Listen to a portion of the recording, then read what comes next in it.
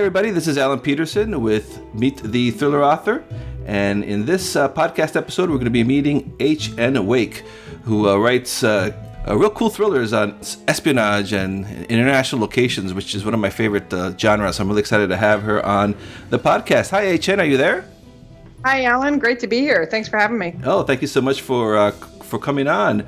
Can you tell us just a little bit about yourself? Sure. I actually have recently moved back to the U.S. I lived overseas for about 20 years doing all kinds of different stuff, most of which I can't talk about. But all over Asia, Africa, and kind of came home and gave writing a try and got hooked on the first book. So I'm now writing. Yeah, it's real fun. Oh, that sounds awesome. And how many books do you have out right now? I'm working on my third. I have 2 full-length novels and a novella out, and I'm working on my third full-length novel. I have it pre-ordered for February 1. Fingers crossed that it will be out and on Amazon on February 1. Oh, yeah, you're brave. I've been too chicken with the pre-order stuff. I know. It's a commitment for sure. It gets you up in the morning, no question. So how would you describe your books to someone who hasn't read any of your previous novels? That's a hard question. They're definitely thrillers. They move pretty quickly. I think the pace is pretty quick. The main protagonist, at least in this initial series, is a woman, CIA, former CIA, depending on which book. She's a bit of a loner, and she gets thrown into situations. I think this is probably true for most thrillers. You know, I put her in situations that she kind of has to work her way out of. I definitely use the backdrop of political issues. I think just because I have a passion for a lot of political issues, particularly in the U.S., having returned. And a lot of this stuff is new to me now, or kind of new being immersed in it. So the first book I came out with, she actually took on the corruption of a fictional gun lobby. And then in the second book, she's taking on the role of banking in environmental destruction. So they're political / thrillers. Yeah, kind of like Stieg Larsson's did with his Girl with the Dragon Tattoo. He had the whole domestic violence background. Quite a bit like that, actually. And I loved his books. Yeah, those were great books. What made you think of writing thrillers? I mean, were you a fan of the genre from before, or is it the political? Or? Yeah, it's a good question. When I came home, I initially ended up in Los Angeles, of all places. I'm actually not from there. And I write a lot for work, and I had a lot of friends in Los Angeles that are the creative types. So they were writing screenplays, they were writing books, and they showed me the software Scrivener. And I thought, no, this is kind of interesting. And I just started banging out one night on Scrivener. And for those who are out there who aren't using Scrivener, I'm a huge fan of them. You can move stuff around and you can change stuff really easily. And all of a sudden, the idea actually of writing a screenplay based on kind of my experiences, it's kind of popped in my head. So I actually wrote a screenplay. It took me about 6 months. And I shared it with a friend who is a professional in the space. And she said, yeah, you should explore this. You've got something there.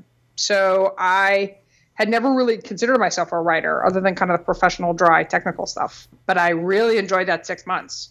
So then I wrote a second screenplay.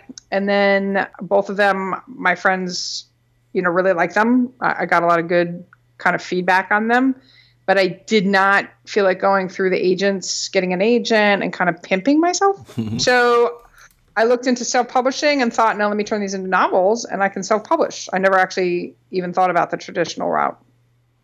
Oh, so that's so cool. So they started out as a screenplay. Was it hard to get it from screenplay to novel? I'm sure I'm going to piss someone off by saying this. I found writing screenplays, there's a challenge in it. You have to be very succinct. You have to leave a lot to the director. So you don't set the scene nearly as much as you would in a full-length novel or kind of writing fiction.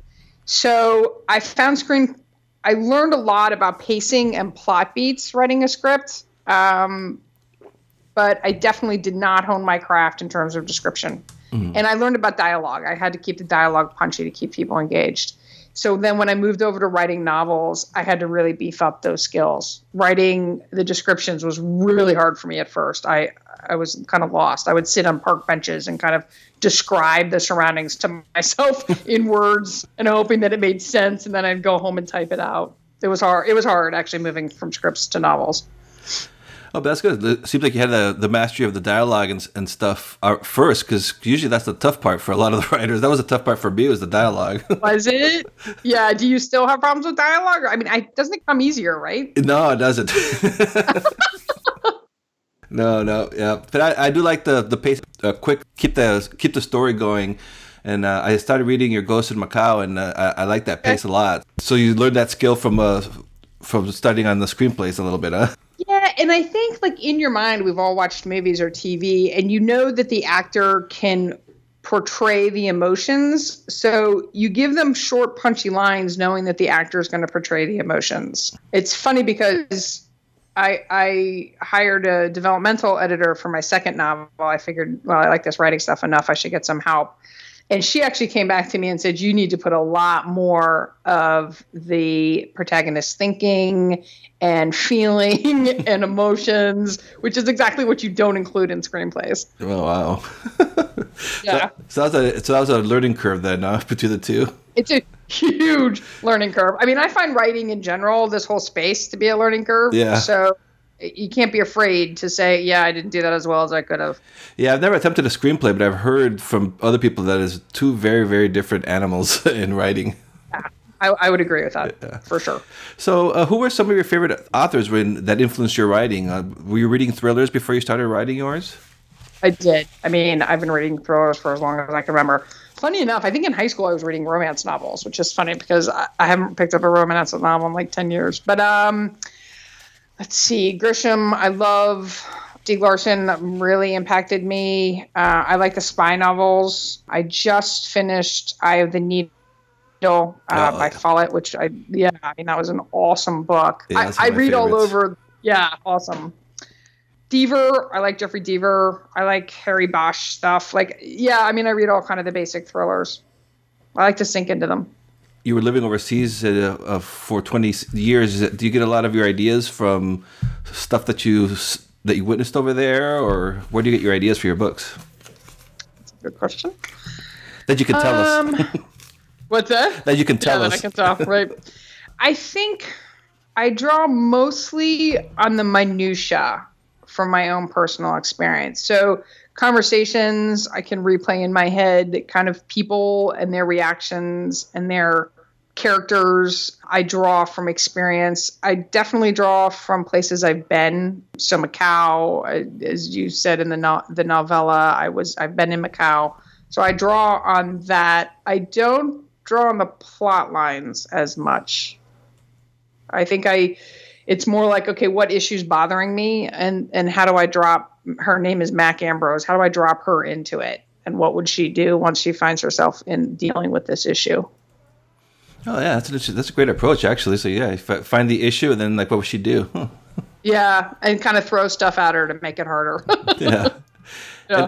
And I've noticed in your books, it seems like you use different international locations. Is that something that you're doing for all your novels? It just kind of happens? I know one was in Borneo. Yeah. I didn't really plan on this, Alan, to be honest. It just kind of formed. So the first one was about the gun lobby. So it's in the States, and she bounces around from New Orleans to Washington, D.C., to Capitol Hill, and that kind of stuff. And then my second one, I wanted to take a break from the domestic issues. So I put her back 12 years, 13 years, and I put her in Hong Kong and Malaysia. And then for this third book, I decided to bounce back to the States, and I got her doing a lot of stuff in Times Square in New York City. And as I'm writing it, I'm thinking, you know what? Let's put her back overseas. Let's put her 10 years ago back overseas for novel number 4. I mean, never say never, but I have a feeling I'll probably stick with this bouncing back and forth between one domestic book and one international book. I like to shake it up a little bit. I think I'd get bored dealing with kind of the domestic issues all the time. And is the book that you're working now for February? That's the one that's she's back out international. No, she's actually in Times Square. Oh, that's the one in Times Square. Okay. Yeah, a lot in New York and Washington D.C. She's actually dealing with the media and their role in politics and political campaigns. So that's kind of timely. I know, it's coming straight off the news. Yeah. I seem to find myself writing things that are kind of fresh off the news. What's your writing process then? Like when you're I know it's kind of hard. There's nothing typical, but how do you describe a typical writing day? Yeah, I mean, I'm still kind of all new to this, so I kind of defer, and I'm going to ask you the same question. I started taking a really long time writing. I didn't trust my words. I didn't trust my fingers on the keyboards. And like I said, I would go sit and kind of talk through stuff and then come back and type it out. And then my first book I edited, it probably took me 6 to 7 months to write the first draft and then another 6 months to edit it. I spent a lot of time just cleaning it. Now I'm much faster. I have a lot. It's either bravado or confidence. Like I just throw it down there knowing that I'm going to come back and clean it. So I write now in the mornings. I've always mostly written in the mornings. I get up real early. And I'm up to anywhere between 3,000 and 5,000 a day. I don't type every day, but I type most days. Wow, that's pretty impressive. Yeah, I'm getting much quicker. How about you? How does yours look? Well, yeah, I'm this. We sound very similar in how this all started. Same thing for me. I wrote the first one, and I think I spent more time on the second draft than I did on the first one. Right. And same thing, I was just scared, and I thought I was all wrong. But yeah, the second one went a little bit faster. And then the third one, I thought the second one would be a lot easier than the first, but that wasn't the case. I found it just as hard. Right. I agree with that. Yeah. So yeah, same thing. I try to write every day to get myself into a pattern, but usually I try to shoot for at least 2,000 words a day, but don't always make it. Right. Exactly. And I set up an office and cleaned everything out, and I find it's for me starting out in this, I find I've made a little bit of a habit. It's kind of like stretching before you go running. When I come and sit down up here at my desk, my brain kind of starts to click into, okay, what am I writing today? And I think looking back in the first year of writing, if I had had this desk in this room, I think it would have been a lot easier. Yeah, I find that so fascinating for different writers. Some, need to be in a coffee shop or looking out the window. And then you read John Grisham has a writing shack where he's no internet, no fax, nothing. Right. Michael Connelly, he blacks out the windows when he's writing. Oh, does he? Oh, yeah. That's interesting. Yeah, I read that. That's he says, the windows are all blacked out, so he can't see sun. He doesn't know what time it is. Wow. Yeah, so pretty extreme. I think that would freak me out. Yeah. Now, do you find so you mentioned that the news influences your writing. So you find movies and pop culture, stuff like that, does influence your novels? That's a good question. Yes. I mean, I think movies take 2 to 3 years to get out to see the public. So oftentimes are a little bit delayed from what's happening in current events. Although I love movies and I watch movies all the time. So I get lots of good ideas about the narrative and about storytelling from movies. I get a lot of my research from the New York Times, Al Jazeera. I'm a bit of a news junkie. So yeah, I was just looking at something this morning about metadata and cable TV, and I'm absolutely going to use that in novel number 3. So I hadn't even thought about it before this morning and found it when I was searching. I was like, wow, that's very interesting. Yeah. So that's part of your research process. Do you find that to be challenging, or is that or do you actually enjoy that part of writing, or getting to writing it, like when you're doing the research? Yeah, I think I get slightly frustrated because the research takes me in a lot of different tangents. So I say to myself, okay, what does Mac want to learn now about this plot point? And then I go looking for something that'll answer that, question A, and I go looking for it, and I find answers to question A through Z, and none of them exactly fit where I thought it was going. So I can spend 2 or 3 hours just chasing down rabbit holes. But when you find that one thing, like for example, that metadata on cable TV, Netflix and Amazon Prime, you can push a button on your TV and it brings up all the metadata about that particular scene. And I thought, wow, that's super interesting. Like, what's the reverse on that? What is the company collecting on me? Mm-hmm. And that took me 2 or 3 hours of sniffing around to find that. But I finally found the nugget, the answer to question A. So do I like research? Yeah. I mean, I guess I think instinctively I've done a lot of research professionally in my life. So I like research. But it's frustrating that I have to just kind of let myself go and just go down rabbit holes to see what I find. Yeah, you go beyond the Wikipedia. Way beyond. Yeah. I always warn people, like, I mean, careful when they're using Wikipedia for their research. Yeah, I'm actually a little concerned that the NSA's got me in their sites because I'm looking up some crazy stuff. Yeah. Yeah. Oh yeah. I already told my wife too. You know, she looks at my history. You know. Yeah. Yeah. It's all research. I know more about gun trafficking in Pakistan than I probably ever wanted to know in my life, and they probably know that I know that now. Yeah. Yeah. Now the podcast is going to be on the radar. Right. Exactly. I'm a fiction writer.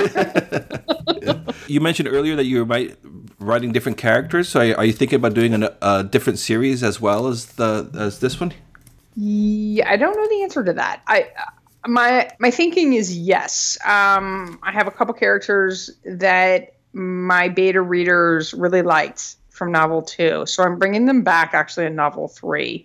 And if I like them enough, I might spin them out. I'm actually thinking about writing mysteries in between the thrillers, but because I like mysteries too. But it's a whole different way of kind of plotting out the book. I haven't really decided yet, to be honest. I like Mac Ambrose. I like that she's kind of CIA and she's got that, I mean, you know, similar to what you write, that she's got that background. It allows her to do stuff that most normal people wouldn't do. But I'm not wedded to her.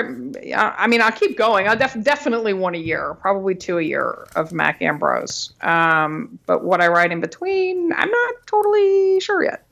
Do you feel like you get to, like, she comes alive when you're writing her stories, or are you very, like, do you outline the plots thoroughly, or do you just kind of let? I'm definitely a plotter. I probably spend a lot more time with Scrivener and plotting and beats than I should. I definitely know where the story is going before I start cracking out scenes. Once I start to get into the scene, so I know she's getting on an airplane and she's taking down a big media mogul guy on the airplane. Like, I know that's the beginning of the scene and the end of the scene. Then I just let her rip. I let her do what she kind of wants to do. And I don't plot it out within the scene.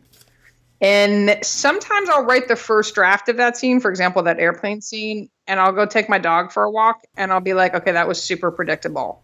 I need to go back and put some stuff in there that the reader would not expect. And so I'll come back and switch that scene up a little bit. Oh, so you do a little bit of editing on the fly as you write.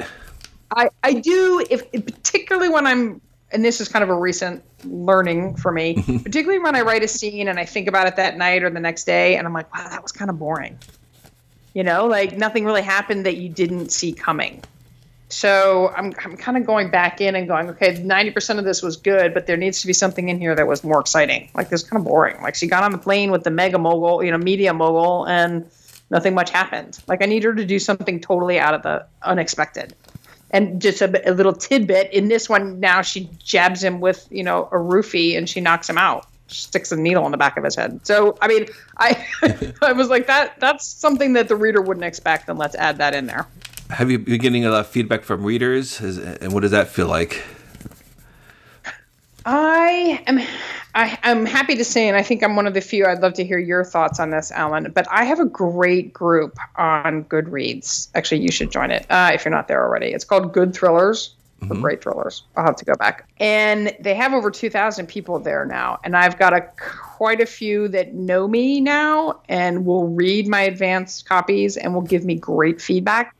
So I've been very fortunate, knock on wood. I've had really good supportive readers since last year.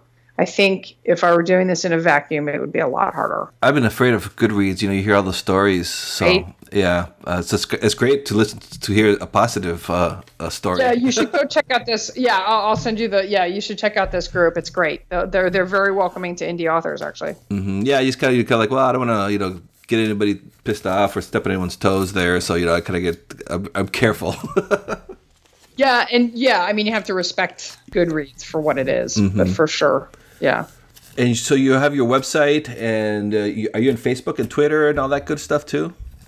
I am. Are you on Facebook and Twitter? Yeah, I'm on Facebook. I'm not very active, but I'm on Facebook. I'm on Twitter, but I'm not as active as I should be on there.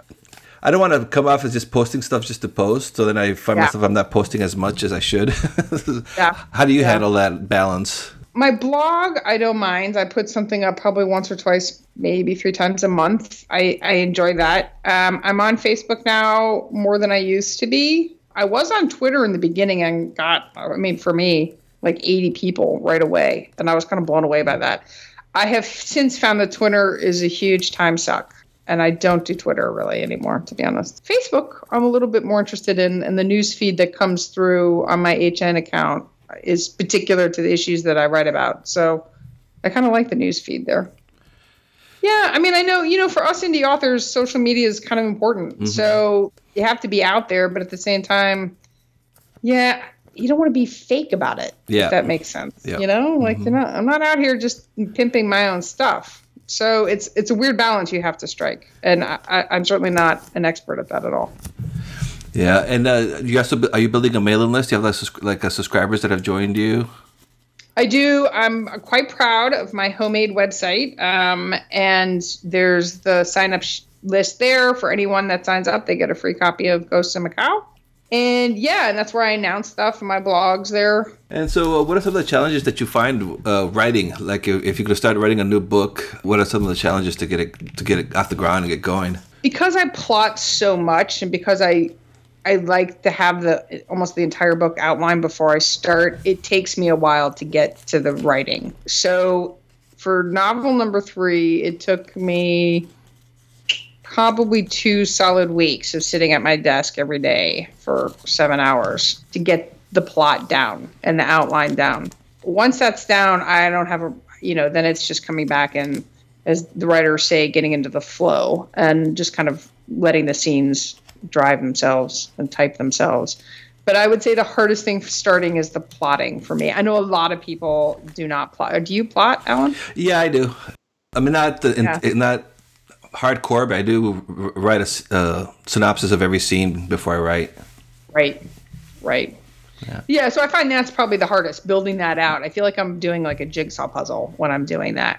And I find that to be the most challenging, is making sure my jigsaw pieces fit together and that the timing is right and the beats are right. Yeah, that's what you mentioned earlier, Scrivener. For anyone who's listening who's interested in writing, that was for me a turning point as well, because I tried to write before, but I never finished with Word. It got too messy. Whereas with 100%. With Scrivener, I could just move things around, drop things here, delete things. 100%. It's awesome. 100%. And when you can write a whole scene and delete it, and it's actually down in the trash can if you wanted to go back and grab it later. Like there's no fear in writing in Scrivener. You just throw it down there and you can move it around or add to it. Yeah, it's a great software. When you're writing your stories, do you get, especially since there's like a political component to them, when you're writing, does that enter your mind that you don't want to offend a reader, or does that, you don't worry about that? Yeah, good question. I read a lot of Richard North Patterson, who, in the day covered a lot of issues. He covered gun lobby, he's covered abortion, he's covered a lot of really hot topic and kind of hot button issues. And I respected him that he had an opinion. It was clear he kind of was on one side of the issue. I would, in America, I guess you would say on the left of most issues. I definitely fall to the left of most issues, but I try not to spoon feed in the first book, I was a little bit more leaning with my political stance. In the second one, it was far more focus on the story and storytelling and keeping the tension and keeping the characters. And in the third one I'm writing now, it's almost purely storytelling is my focus, with the political backdrop very much in the backdrop. But yeah, my political views are not hard to decipher. I'm definitely left. I definitely vote Democrat, and that definitely comes out in my writing. Yeah, that's the thing. You're not going to be able to please everybody anyway, so. You can't. And so, I mean, if I tried to be completely neutral on this, I think it would come out quite wishy-washy. Yeah. And my first book got, some bad reviews because of that, because people didn't agree with my, my political stance. And that's fine. It's freedom of speech. Mm-hmm. They can have a differing opinion from mine, and I totally respect that. And I'm fine with that. And so do you read all your reviews that you get? I do. Do you? Nah, I got, I, I stopped about over a year ago. I don't read the good ones or the bad ones. I just kind of put it out of my mind. I do keep track of the average. I just want to make sure there isn't something really bad going on. So I do keep track of the average, and then I have my editor, look at my bad reviews to see if there's anything constructive that we can work on. Oh, that's a good idea. Yeah. Oh, that's a great idea. Yeah, because sometimes there's really good nuggets in the bad reviews. So absolutely, I totally agree with that. And this is a learning process. I don't mind saying, "Oh, I can get better." I have no problem. Exactly. Yeah. So, do you ever plan on going back to trying to write a screenplay, or are you just going to stick with the novels for now?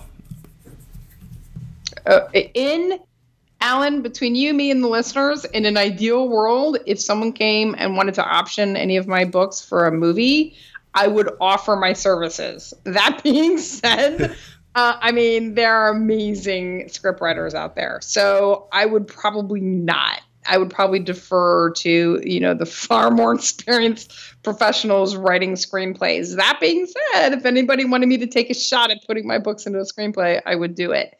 Would I do like a original standalone screenplay now that I've discovered novels and self-publishing? Probably not.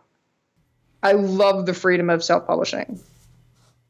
And screenplays, there's an entire gatekeeping situation going on. You can't there's so many talented people writing scripts and they just never go anywhere, which is, to me, it's a tragedy, but I understand that that's the reality. So that's a long-winded, I probably wouldn't go back and write an original screenplay. Yeah, that's amazing to me when I hear about Hugh Howey, who his book Wool was been optioned like 3 or 4 years ago, and it's still just kind of like he's like, I don't know if it'll ever get made. Yeah, and I have friends in the business, and you hear horror stories. I would definitely option if anybody wanted any of my books. I would definitely option them, but I would let go of any kind of ownership at that point. Mm-hmm. That's a whole different ballgame. So you're not in Los Angeles anymore, though, right? I'm not. Okay. I'm East Coast now. Okay. Oh, wow. So you went to the other coast. Extreme, exactly. I'm going to have links to your website and all that stuff, and as for the listeners, where they can get a Ghost in Macau, sign up to your list. So that's awesome. So I'll have links to that. But that's just to make sure I got them here. It's hnwake.com, right? You got it. And the link for the free one is hnwake.com/ghosts.html. Okay, well, anything else you want to like to say to the listeners before we end the show? Other than thank you to Alan. This is great. I'm glad you're doing this. I love indies, doing it for the indies. So thanks for having me on. It's been an honor. Well, thank you very much. It's very interesting talking to you and learning all about your books and your world. Okay, good luck, Alan. Thank you for listening to this episode of Meet the Thriller Author. You can visit our site at get.thrillingreads.com/podcast for more information on our podcasts. And you can also subscribe to this podcast on your favorite podcatcher, like iTunes, the most popular one, of course. Just search for Meet the Thriller Author and you'll find me there. And I'm also on Facebook at facebook.com/Meet Thriller Author. Love to hear from you. Love to hear your comments and your feedbacks on the shows. And I'll have a new podcast, new interview with a thriller author. I'll be posting them every Tuesday, so stay tuned for that. And don't forget to subscribe. And please visit my author website at alanpeterson.com.